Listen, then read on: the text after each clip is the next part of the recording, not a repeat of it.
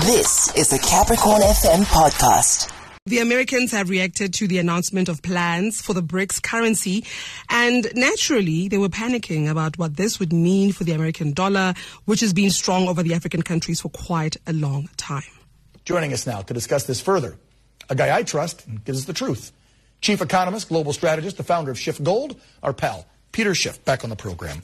Peter, how about it? I don't see anything good of the BRICS nations coming together and strategizing, as they say, to pretty much take over the world and screw over the West, which is us. Yeah. I'm a little concerned. Shouldn't we be worried?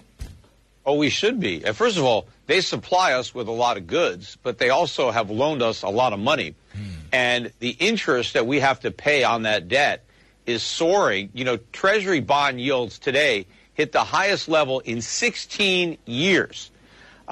We've got a $32.7 trillion national debt that is becoming much more expensive to finance.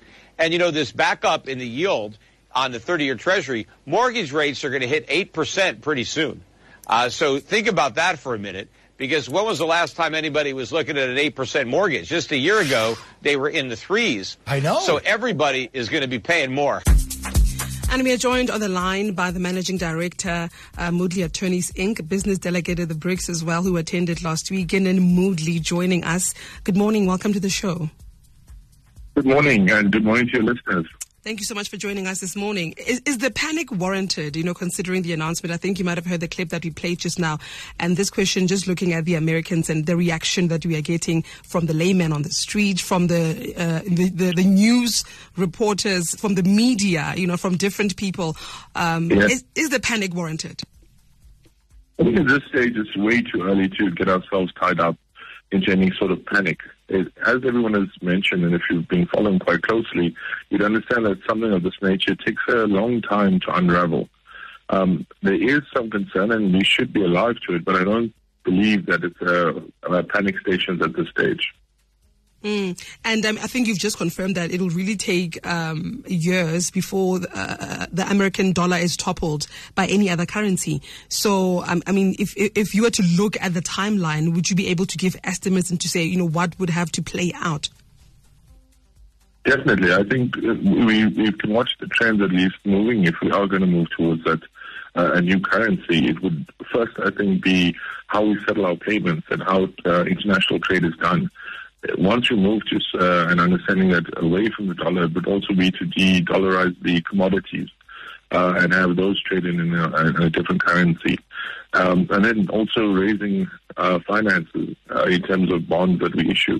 We are seeing the new development bank, or commonly referred to as the BRICS Bank, raising funds in currencies that are not linked to the dollar, primarily in China. And those are sort of the indicators that we can see that might lead to this. But as I said, it's so integrated, the dollar, it also takes approximately 5 to maybe 10 years before it entirely gets bedded down. And it really does feel like a game of chess to a certain extent, everyone putting forward their best strategy and trying to plan their next move. Looking at America, with everything that has been put forward, what do you think their next move could be? Definitely, they would be also worried about is the fact that we move away from their currency. A lot of the speculation or how it's valued, the inherent amount of why the dollar is by virtue of us leaning on it and being able to trust its ability to actually settle payments. So they would definitely tighten certain areas. They would, as they've done with, for instance, with Russia, turn the tightening of screws with regards to your trade deals. Even South Africa seeing a little bit of that backlash. Look at their trade deals, see how much they spend, see how much they lend, see how much of foreign direct investment is going to come into your country. There's certain activities it will do as well to try and ensure that it remains in the position of power that it's enjoyed. Yeah. And, we talked about, you've just given us a rough timeline, probably something between 5 to 10 years. Now, looking at this timeline, when it comes on our side, as the BRICS nations and other nations that are going to be joining, do you see a smooth operation and, a smooth way of operating within ourselves? Or what kind of challenges would you anticipate when it comes to us being united? But I think the key issue is there is definitely a desire, and the bigger economies are moving, or at least promoting a move to a different currency. And what would have to change is the market, the demand cycle. So if the currencies, if other countries, the emerging markets and the ones that have developed, start moving for commodity prices to be changed, that would be a massive indicator. And this could happen within our lifetime and our generation. And we would possibly see this unfold, whereby the currency actually does originate and become a world-wide currency, particularly if we see the case studies of how it's been done in Europe with regards to the euro. So there is some, at least, material that we can rely on to indicate if this would happen and how it would go about happening.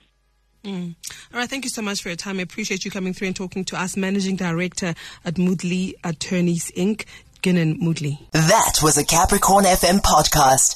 For more podcasts, visit capricornfm.co.za.